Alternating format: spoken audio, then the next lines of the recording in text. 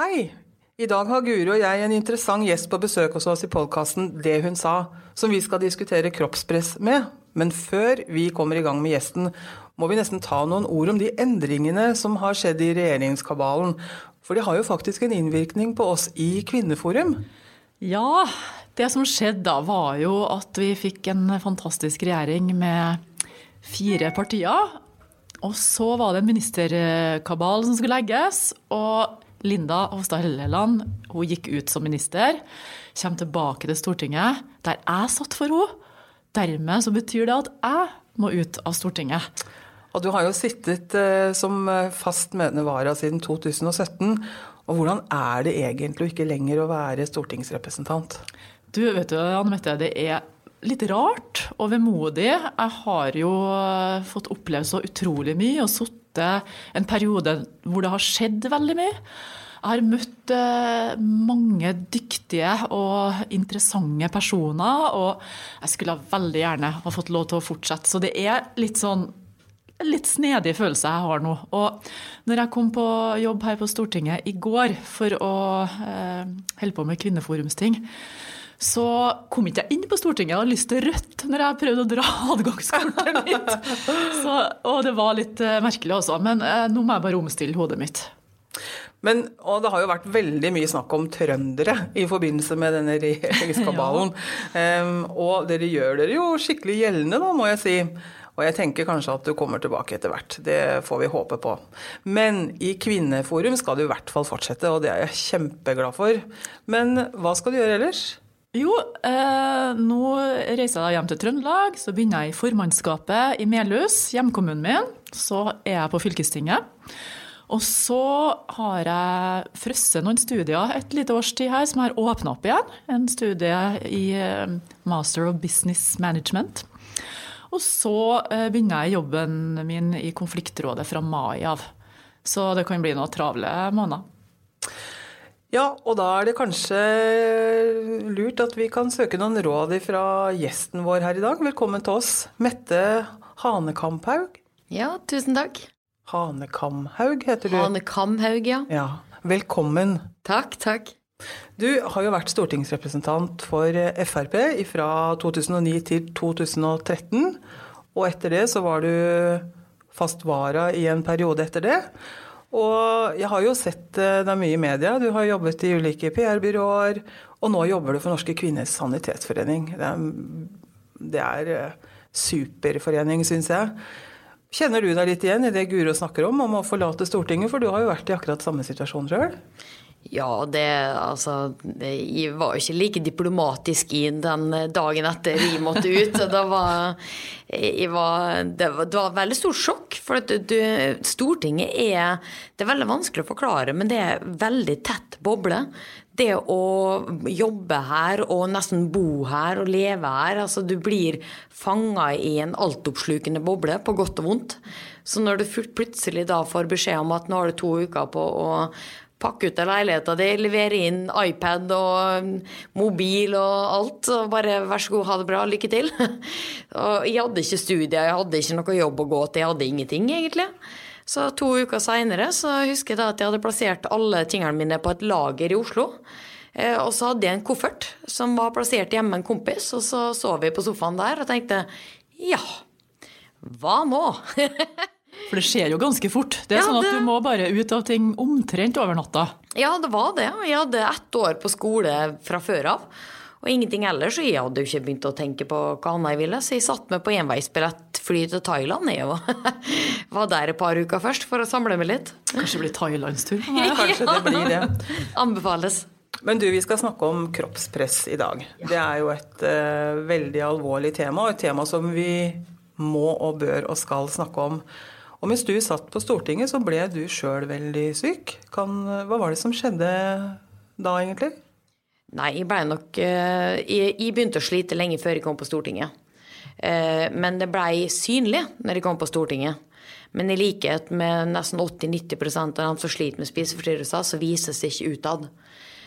Og man har det veldig vondt inni seg, og jeg tror det er veldig viktig å øke kompetansen om og kunnskapen rundt hva en spiseforstyrrelse er.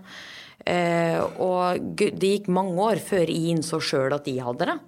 Og det litt fordi at den medie sin framstilling av spiseforstyrrelser kanskje en 14 år gammel jente som tynn, og så ser hun en elefant i speilet. Og når du da begynner å slite med kanskje samme problemer selv, gjerne i voksen alder, de aller fleste med spiseforstyrrelser godt voksne, så assosierer du det ikke med den jenta da. Og det gjorde heller ikke jeg. Så det var en tøff erkjennelse. Men det begynte å bli synlig når det kom på Stortinget.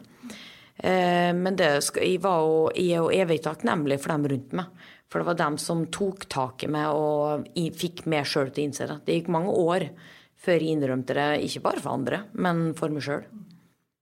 Så vet jeg at du var på Modum bad for å få hjelp. Hvordan var det å være der? Nei, Modum har sånn at de har egentlig innleggelser på 3 måneder, og da det ganske lange ventelister. Dessverre i Norge, alle tilbud som spiseforstyrrelser, både offentlig og privat, lange ventelister, og nesten inntil et år.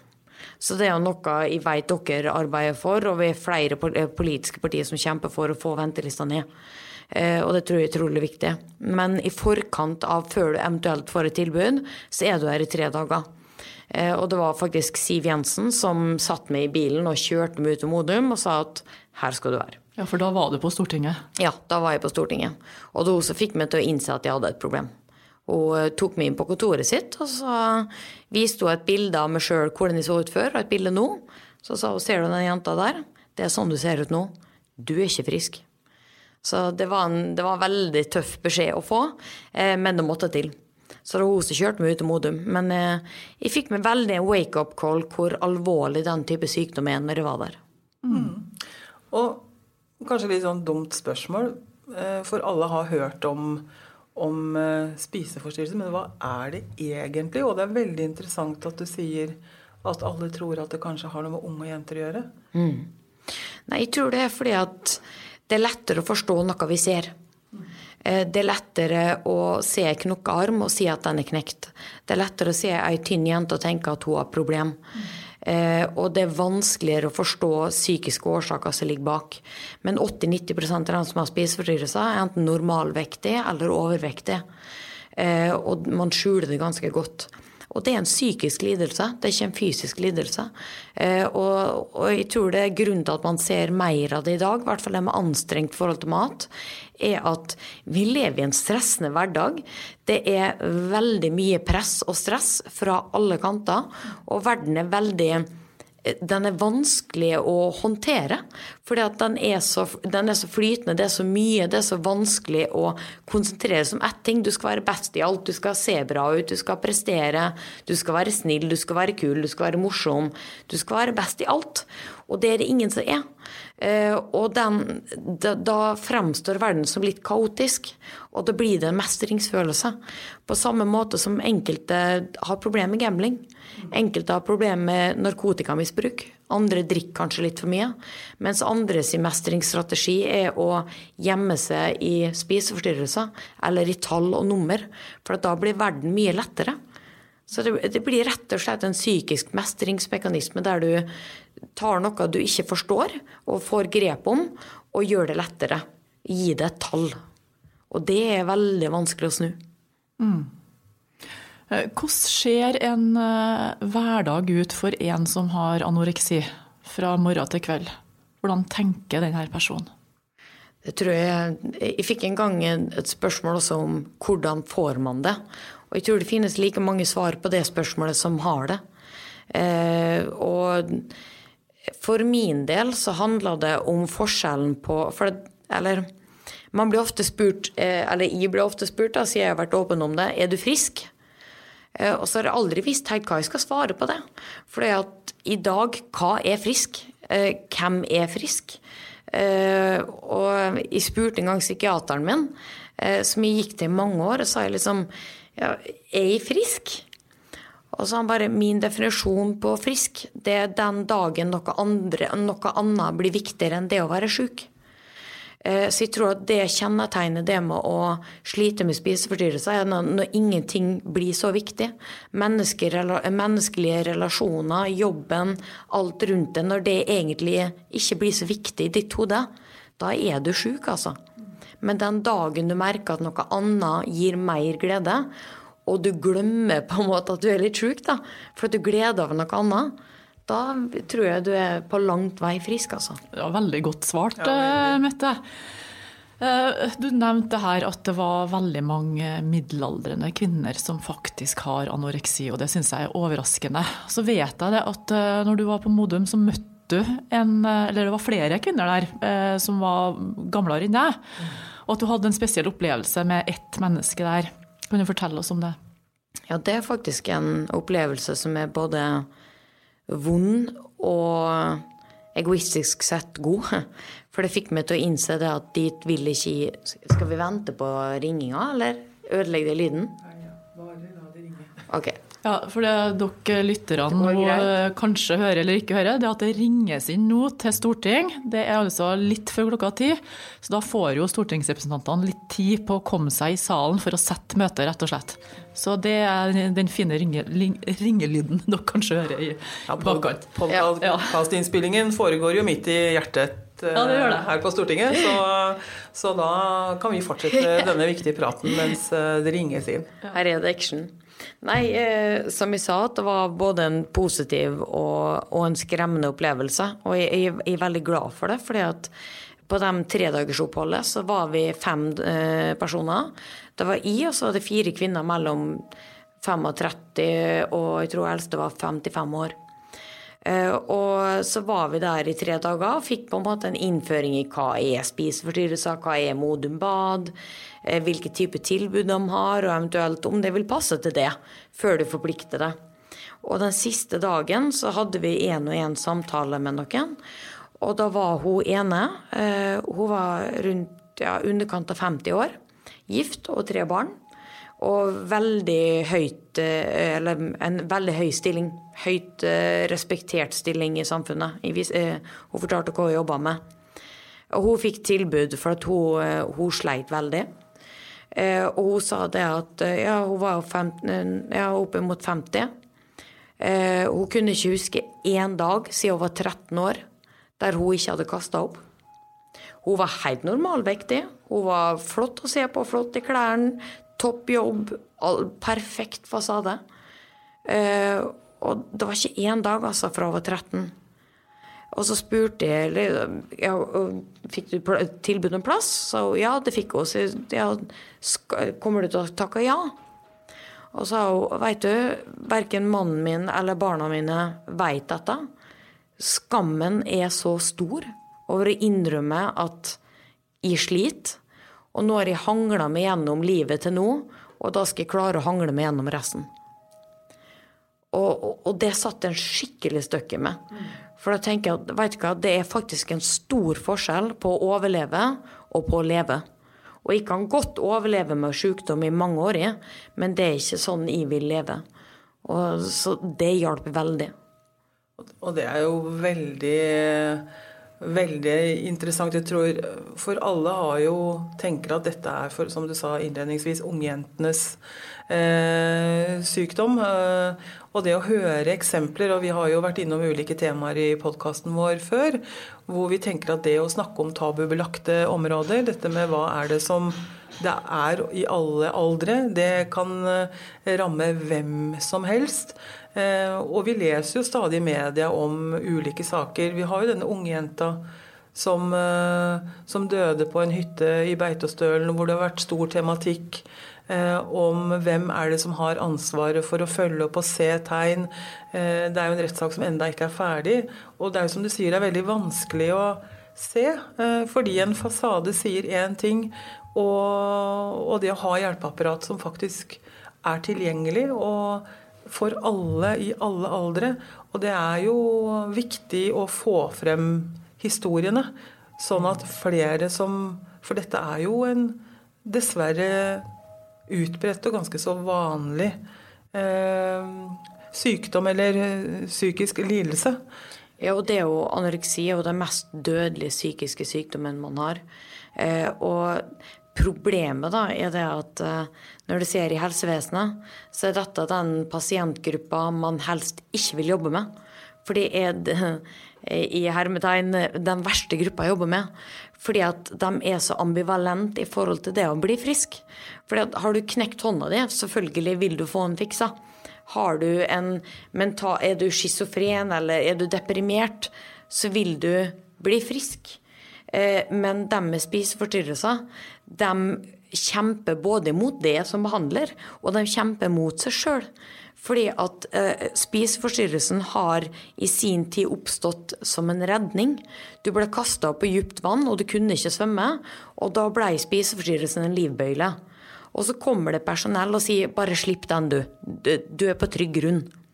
Men da er du så avhengig av den, og det er den eneste redningen, det eneste trygge og solide du har, da.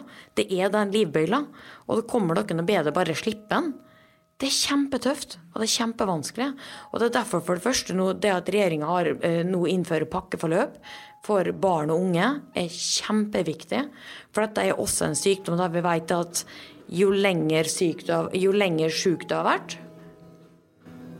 Nå er det da masse, det er ikke bare ringing her nå er det eller verktøystøy, og det ene med det andre her.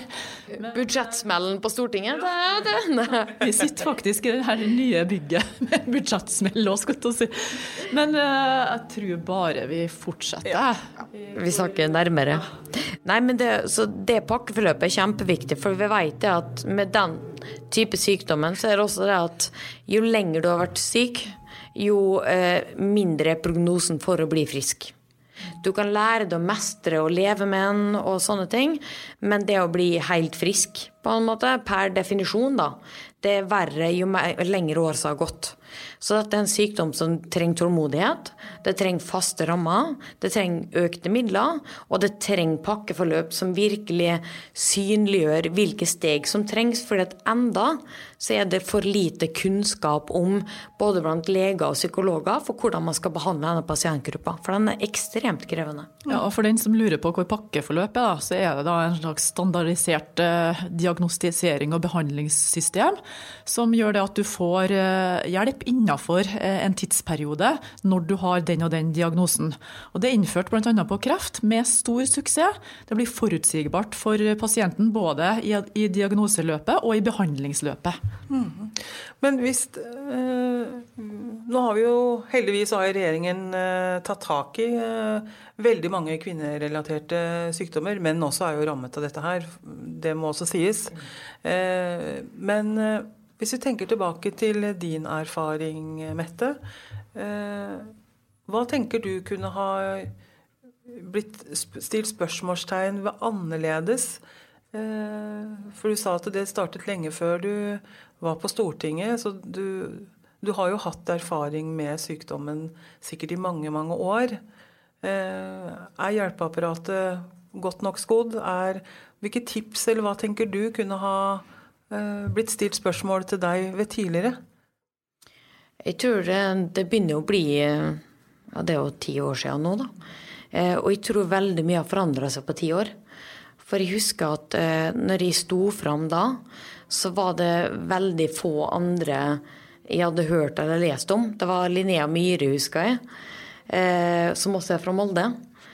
Og hun var den eneste. Jeg hadde lest et par suksesshistorier i media som nesten gjorde det litt verre. Fordi at mye av årsaken til at du danner annen sykdom er at du føler at du strekker ikke til på noen områder. Du er ikke god nok på noe. Så det er en ting du mestrer i hvert fall sykdommen. Og så leste du suksesshistorien, at det var kanskje 1 eller 2 suksesshistorier i media om at jeg var syk, men nå er jeg frisk, se hvor flink jeg er. Og så sitter du der da, mislykket alene og tenker, jeg klarer ikke engang å bli frisk. Så jeg tror det at den åpenheten som vi har hatt de siste årene, hvert fall siste, nå er det jo ikke tabu lenger. eller på samme måte føler jeg i hvert fall. Mye har endret seg, og jeg tror det å snakke om det er kjempeviktig. Og jeg tror også det med nå at man har tatt grep i forbindelse med læreplanene, som under utarbeidelse nå, men også de siste årene, så har regjeringen hatt stor fokus på tidlig innsats, og det med mye mer både seksualundervisning, men også undervisning knyttet til det og ditt sinn da, inn i både barneskolen og ungdomsskolen. Og jeg tror det er kjempeviktig, bevisstgjøring for ungdom, for at vi kan si så mye vi vil, vi er voksne mennesker til barn, sånn, ja, nå må du ikke tenke på det, og nå må du si fra til mamma hvis du har det tøft. Så har du 12-åringen som bare, ja da, mamma. Men det med å bygge ut skolehelsetjenesten, flere lavterskeltilbud, mer kunnskap om dette inn i skolen, tror jeg det er kjempeviktig. Og man har gjort en god jobb når det kommer til skolehelsetjenesten, men det er fremdeles, i hvert fall vi sanitetskvinnene, vi jobber for å få en bedre skolehelsetjeneste, slik at vi skal sørge for å ha flere helsesøstre her ute. For vi tror det er mye lettere, og det vet jeg for meg selv også, å gå til en helsesøster enn å gå til mamma. For når du allerede føler det mislykket, så vil du ikke gå til ditt største forbilde og innrømme det. Men hva kan vi gjøre da, vi som er foreldre, og som opplever at det er noe i veien med barnet vårt, og mistenker at det er spiseforstyrrelser? Hvordan kan vi hjelpe det her barnet vårt? Eller venninna våre om så? Ja, venninna også. Og jeg tror vi i Norske Kvinners Sanitetsforening, vi har hatt et par år på rad en kampanje som heter «Jeg liker deg». Og det er noe råd som er utviklet av en psykiater som heter Anne-Kristine Bergem.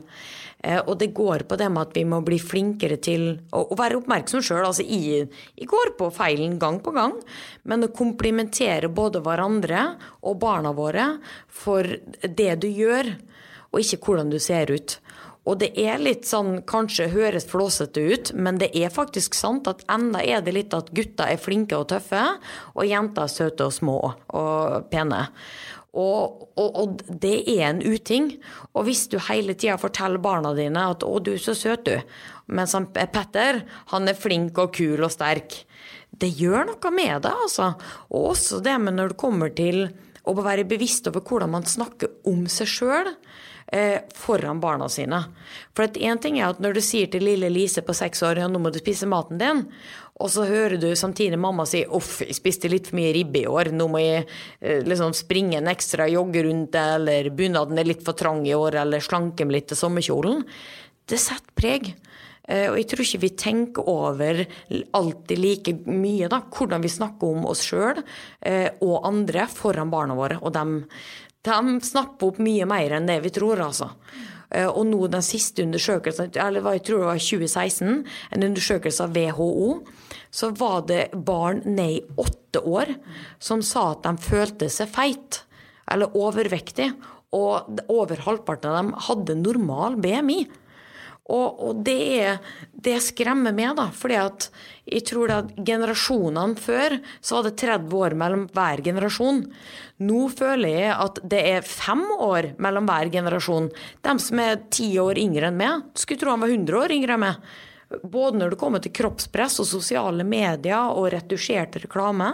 Og jeg tror ikke vi enda har sett konsekvensen av det å bli bombardert med picture perfect modeller og reklame døgnet rundt hele tiden på lomma di, altså, fra du er 3 år gammel. Og det har jo vært, vi så jo Linda Hofstad Helleland var jo ute med og snakket også med influenserne i forhold til dette med retusjering, med bruk av bilder, kroppsfiksering, kroppspress, og det er utrolig viktig å ha fokus på det ansvaret vi som foreldre, som voksne har, og hvordan vi snakker om oss selv. For vi har vel alle lett for å klage over ting som du sier, og at vi tenker over hva barn faktisk snapper opp av hva foreldre. For vi foreldre er jo rollemodeller til barna, og de vil jo gjerne ta etter. Så det er et veldig viktig fokus som jeg tror veldig mange glemmer. Men det er jo noe med dette med å regulere retusjering, og at vi skal på en måte skrenke inn retten til å regulere alt for mye. Ja, og der har vi jo et skikkelig dilemma. For det første, jeg vil berømme Linda Hofstad Helleland. Hun har virkelig gått i bresjen og tatt tak i noe som ikke har vært snakket om før. Hun har ristet tak i bloggerverden og sagt at nå må dere ta ansvar, og lage nesten en sånn sunn fornuft eller vær varsom plakat for bloggere. Og nei, hun har ikke regulert, men hun har gjort det som gammel FRP-er har lov å si, som en ekte liberalist på høyresida da, vi i høyresida av politikken, altså at man regulerer ikke ved lov, men man setter et eksempel og viser at det går an å få til endringer uten at det er lovregulering, og hun har ansvarliggjort dem. Og jeg synes hun har gjort det på en veldig god måte for å ha inkludert alle i prosessen og sagt hvordan skal vi få til en regulering som dere er med på og som vil fungere. Men der har vi jo, altså jeg er et dilemma selv, for at pragmatikeren i meg har lyst til å forby alt. Idealisten i meg har ikke lyst til å forby noe og tenker at det regulerer seg selv. Men det var en stor metastudie fra Storbritannia som viste det at 70% av kroppspress som ungdom mellom 13 til 19 opplever, det er Instagram. Og da i samme undersøkelse ble han spurt, er du klar over at bildene du ser er retusjert? Så han, ja, men jeg lar meg påvirke likevel. Fordi at det er så mye av det. Så jeg tror det har jo vært oppe til Stortinget før og prøvd å markere retusjert reklame. Problemet er det at internasjonal lovgivning gjør at vi kan ikke gjøre det. Men vi i Sanitetskvinnene, vi har startet en grasrotkampanje, fordi at nasjonalt har du ikke lov. Men kommunene har jo masse kommunalt eide reklameplasser. Så vi har nå i flere kommunestyrer har Sanitetskvinnene fått til underskriftskampanjer og fått det fremmet i kommunestyrene at offentlig eide reklameplasser som skal ut på anbud har et anbudskriterium om at hvis det eller enten så er det forbud av retusjert reklame eller at de må merke når reklamen er retusjert. Ja, veldig bra.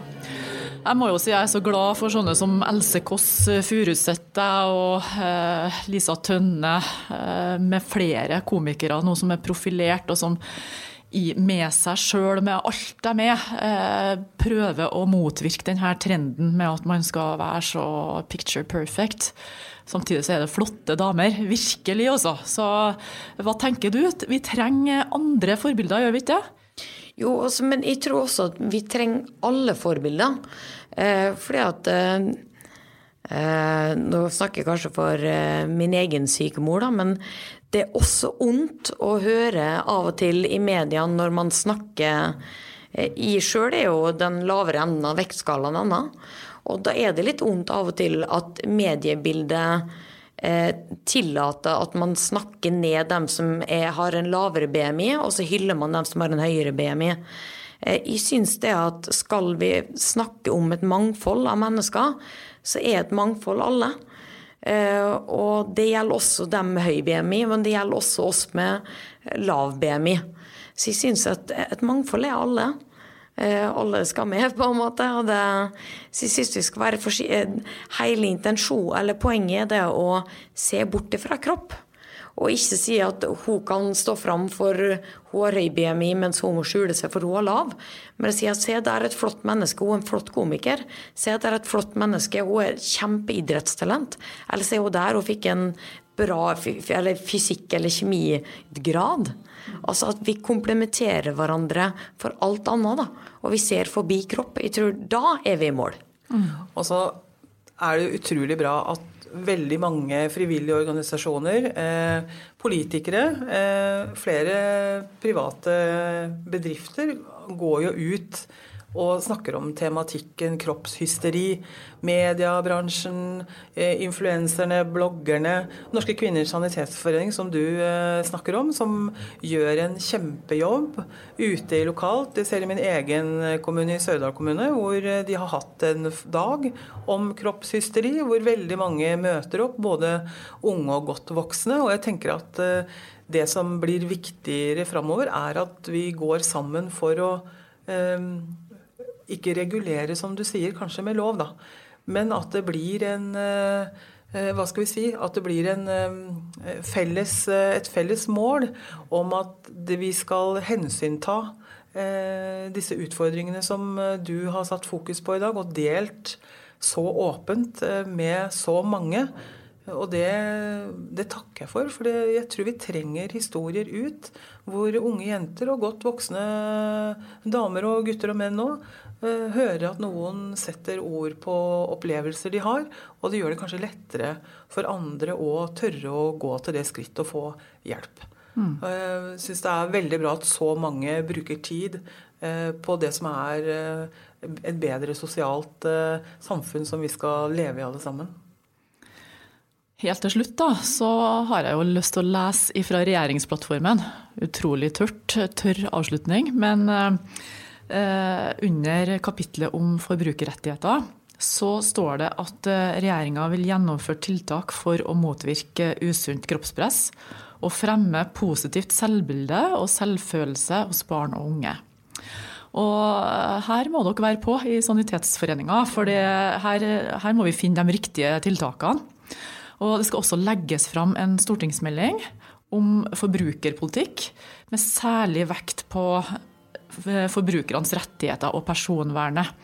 Her bør vi kunne få inn det som går på kroppspress, tenker jeg. Ja, det må jeg få lov å si, hvis jeg får tid til å bare kommentere det, for at vi var involvert i høringene på representantforslagene nå i fjor, og det var særlig 2 ting vi sanitetskvinnene ble kjempeglade for. Det første at alle gikk for det med at reklame som fremmer et usunt kroppsideal eller retusjert på en eller annen måte skal merkes. Vi må se på hvordan vi gjør det. Og det andre tingen som dessverre ingen av mediene orker å bry seg om, men som alle partiene gikk for, det det at nå kosmetiske injeksjoner, som sånn i leppa og sinnarynker og alt annet som kvinner kaller det. Før så var det ikke aldersgrense på det. Fordi at det regnes ikke som medisinsk inngrep. Så i teorien så kunne 13, 14, 15, 16-åringer stikke og ta fillers og fikse utseendet sitt.